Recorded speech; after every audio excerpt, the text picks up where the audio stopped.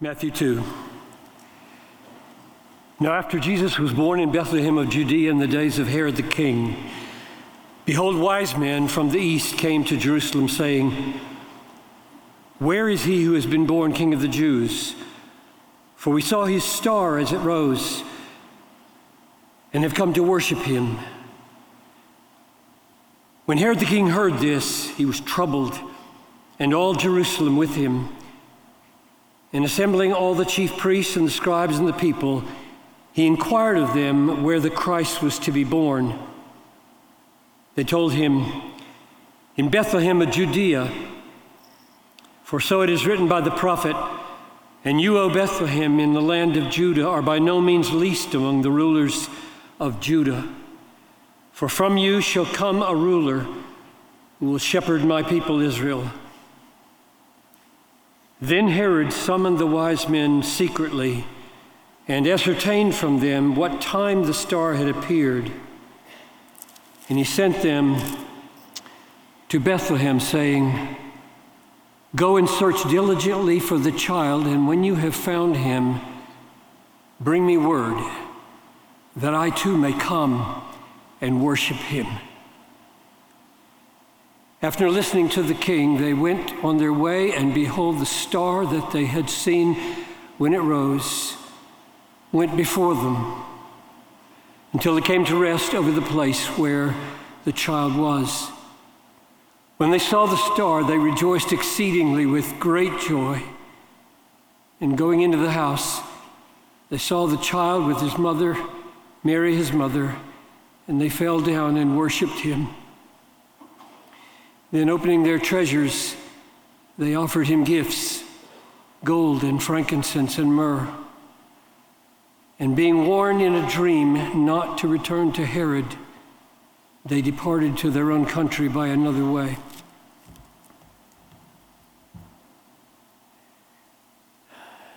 There are two ways to deal with Jesus. And I'm thinking of you tonight who are here who do not yet worship Jesus as your supreme treasure. There are two ways to deal with Jesus. The way of Herod and the way of the wise men. The way of Herod is to try to get rid of Jesus. It was pure hypocrisy when Herod said, "Bring me word about the child so I can come and worship him." He had no intention to worship Jesus. He intended to get rid of Jesus. In fact, within a matter of days, he would kill all the baby boys in Bethlehem, 2 years old and younger. But his effort to get rid of Jesus, as you know, failed. And it will always fail. The way of Herod always fails. Nowadays, we can't kill Jesus. He's already died and risen and reigns in heaven tonight over this assembly, and he will come again. So we have come up with more sophisticated ways, less violent, to get rid of Jesus. The most common way to get rid of Jesus is to recreate him in our minds in a way that gets rid of his claim upon us. So he's a legend or a mere moral teacher or a prophet or a symbol you can put on your wall, a symbol of hope around your neck. When I was in graduate school in Europe in the 1970s, there was a well-known book called Jesus for Atheists. And lo and behold, Milan Markovic discovered at last, after 2,000 years, that the real Jesus is the perfect embodiment of 20th century Marxism. And he's gone, and Marxism will go, and we're still trying to get rid of Jesus by reinventing him in the ideological images so that he just fits, instead of laying any claim on us at all. The Herod way of dealing with Jesus never worked. It never will work. You cannot get rid of Jesus. And my plea with all of you tonight is that you would not spend your life trying to evade Jesus.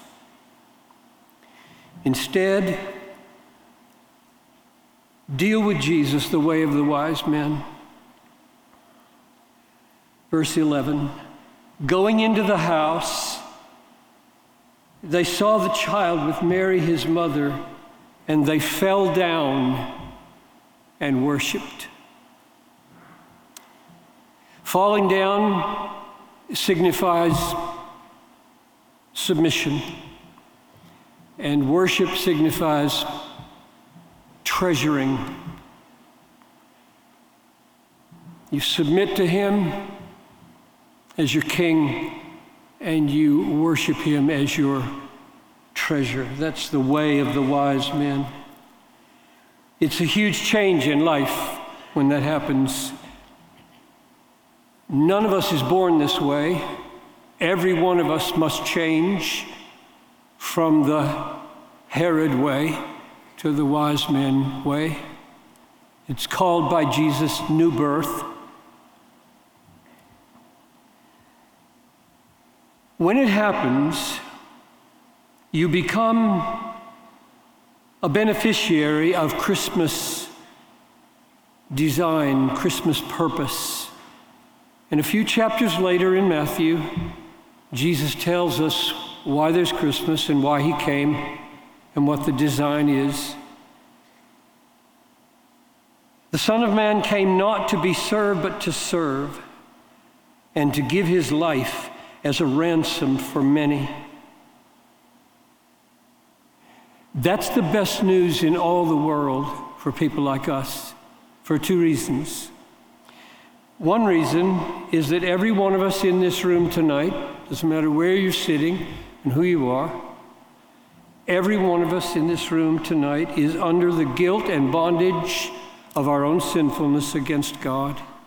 We have a debt, and we cannot pay it. You know you have a debt. You know you cannot pay. It's the witness of your conscience every late night when you're honest. That's why it's the best news in the world to hear God incarnate, Jesus Christ, God in the flesh, look you in the eye and say, I came to pay it. I came to pay it. To give my life a ransom for many. That's why I came. That's the meaning of Christmas. Here's the reason number two why it's the best news in the world. When we experience the forgiveness and the liberation, the freedom, through that ransom, we become beneficiaries for the rest of our lives and into eternity of the service of Christ on our behalf. He works for us. Omnipotence works for us.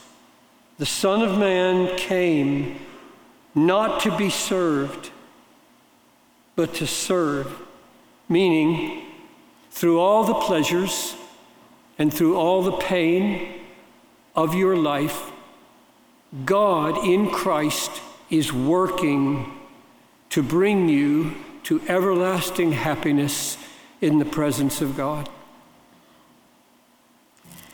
This is the good news of great joy that the angels sang about, and it's yours tonight.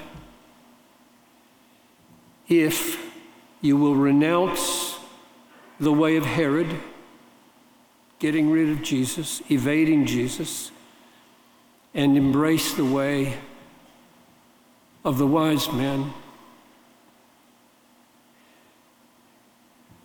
The next song that we're going to sing, In the Bleak Midwinter, ends on a note that will provide you with the perfect moment in the pilgrimage of your life to do what the wise men did. On that last note of this song, you will be able to look Jesus in the eye, with your heart's eyes and say, I surrender. My heart is no longer my own. My heart belongs to you. I bow down and I worship you as my King and my treasure. And I pray that God would grant us all, every one of us in this room, the grace to do that.